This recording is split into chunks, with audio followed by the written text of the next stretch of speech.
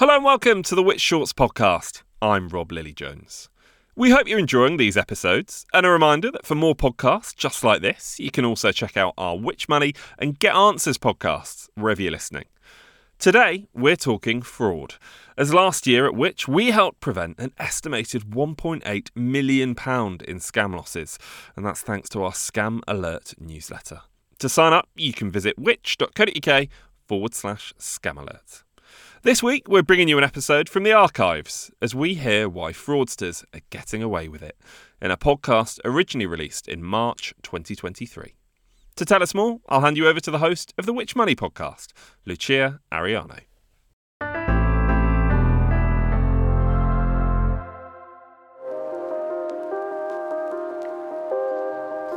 In November 2022, members of the British law enforcement carried out the nation's largest ever fraud sting. Almost 150 people were arrested as part of an international operation into the iSpoof fraud website. Described by police as a one-stop spoofing shop, criminals used the site to steal tens of millions of pounds, targeting 200,000 potential victims in the UK alone, by spoofing their caller ID and posing as representatives from high street banks. Operation Elaborate, as it was called, was far from typical. Relatively few fraudsters end up in handcuffs. The National Fraud Intelligence Bureau, or NFIB, received around 900,000 reports of fraud and cybercrime in 2020 to 2021. But of these, just 71,865, or 8%, were disseminated to law enforcement for investigation. In 2021, just 4,488 cases of fraud made it to court, a minuscule fraction of the cases handled by the NFIB. Fraudsters, in other words, are largely getting away with it. To understand why, we talked to experts and asked police forces around the country how many officers they have on the case and how many cases they get solved. Fraud offences have skyrocketed, making it the most prevalent crime in the UK. In the year ending March 22 alone, there were 4.5 million offences, according to the Office for National Statistics. This is up from 3.4 million in the year ending March 2017, a rise of 34% in 5 years. By comparison, theft, the second most prevalent crime with 2.7 million offences in 2021 to 22, has declined by 19% over the same period. While it's difficult to put an exact number on the cost of fraud, the Home Office estimates that individuals lose around 4.7 billion a year to scams and fraud. However, the National Audit Office, or NAO, has criticised this figure for being outdated, based on data from 2015 to 16, and points out that the Home Office has no reliable way of measuring the financial impact or value for money of its policies. In a scathing report published in November 2022, the NAO claimed that the Home Office is clueless about the scale of fraud threat and has failed to lead an effective cross-government strategy to tackle it. MPs on the Justice Select Committee criticised inadequate police efforts to fight fraud, while a House of Lords committee said the UK has retreated from the fight against fraud, and that it's not an investigative priority for police. The current system for reporting fraud was described by then Victims Commissioner Dame Vera Baird as a confusing alphabet soup, and it's easy to see why. If you fall victim to a scam, you should first call your bank, as it may be able to stop money from being transferred and compensate you.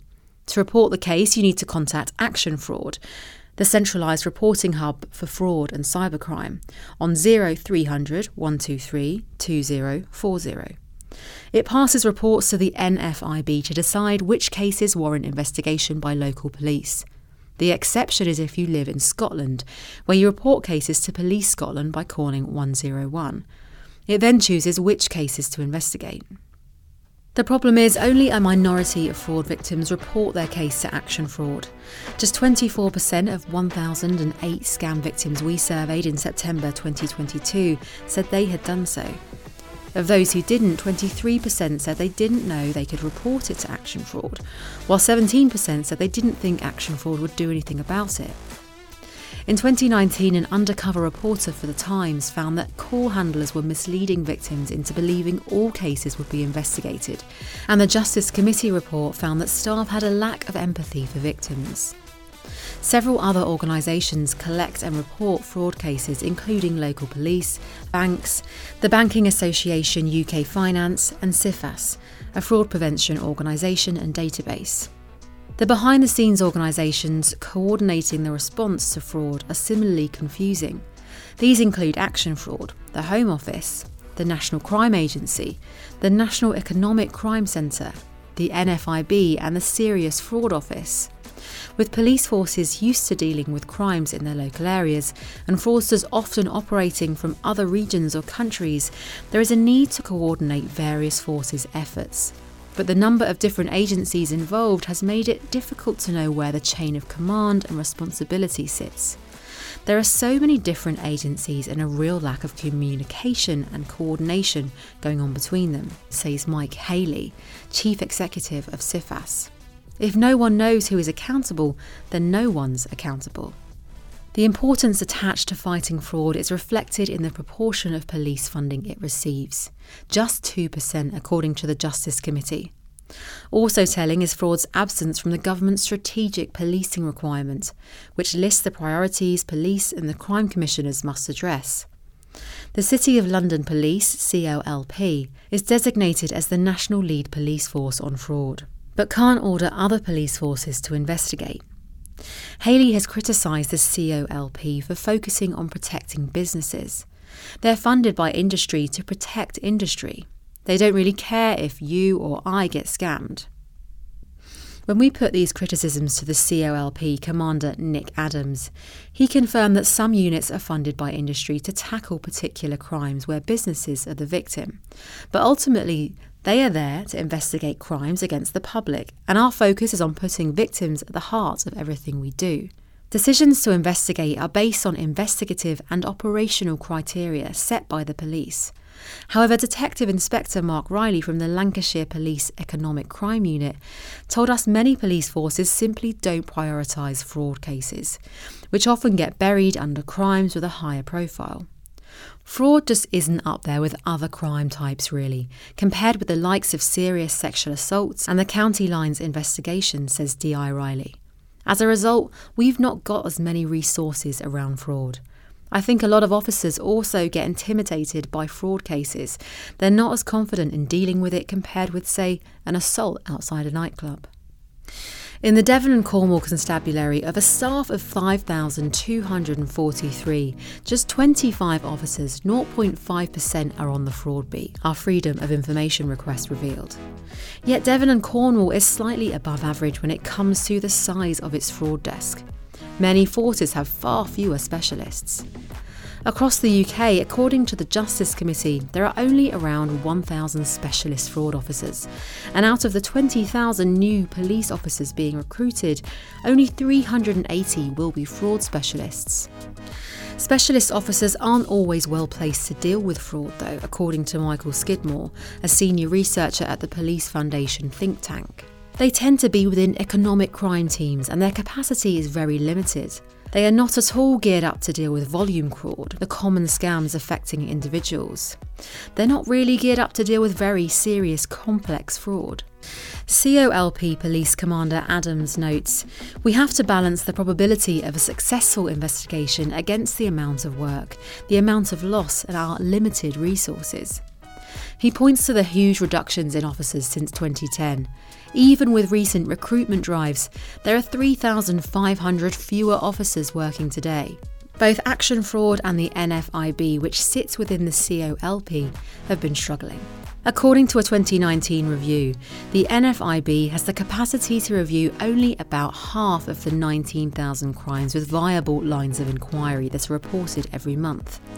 When pressed on the resourcing of the NFIB, Adams said, "Do I think that there are more crimes that could be sent out from the NFIB for investigation? Yes, I do." Extra resources around fraud would be a real advantage, says Lancashire D.I. Riley. We deliver training locally, but because we've got a finite number of resources, if you take those fraud officers out to do training, then you've missed out on 2 or 3 days of fraud reporting coming in. Slowly but surely, there is a growing recognition of the scale of fraud, and that more needs to be done. The 2019 Economic Crime Plan largely focused on serious and organised economic crimes, such as money laundering, but the government's upcoming 10-year fraud strategy will have a much heavier focus on the more common scams, with better coordination between the government and the private sector. Additionally, the Home Office has pledged to expand national economic crime victim care units across England and Wales, which provide support for victims whose cases are not investigated by the police, to prevent them from falling victim again. Following the revelations around action fraud, the government has also confirmed plans to replace the organisation, setting aside £30 million to support the replacement service. The Home Office told us the government is absolutely committed to cracking down on fraud and economic crime, spending an additional £400 million over the next 3 years to bolster law enforcement's response. The COLP's Adam says he has been working to get fraud pushed up the list of policing priorities. As a result, fraud now features in every police and crime plan and enforced performance reports. Available to the public, these reports can be used to see how the police force are performing and how they compare with similar forces. Adams is also working with the College of Policing to make sure every detective is trained in how to investigate fraud. He said, "We've worked really hard for some time to get fraud included in the strategic policing requirement." However, he stressed that the ultimate decision remained with the Home Office.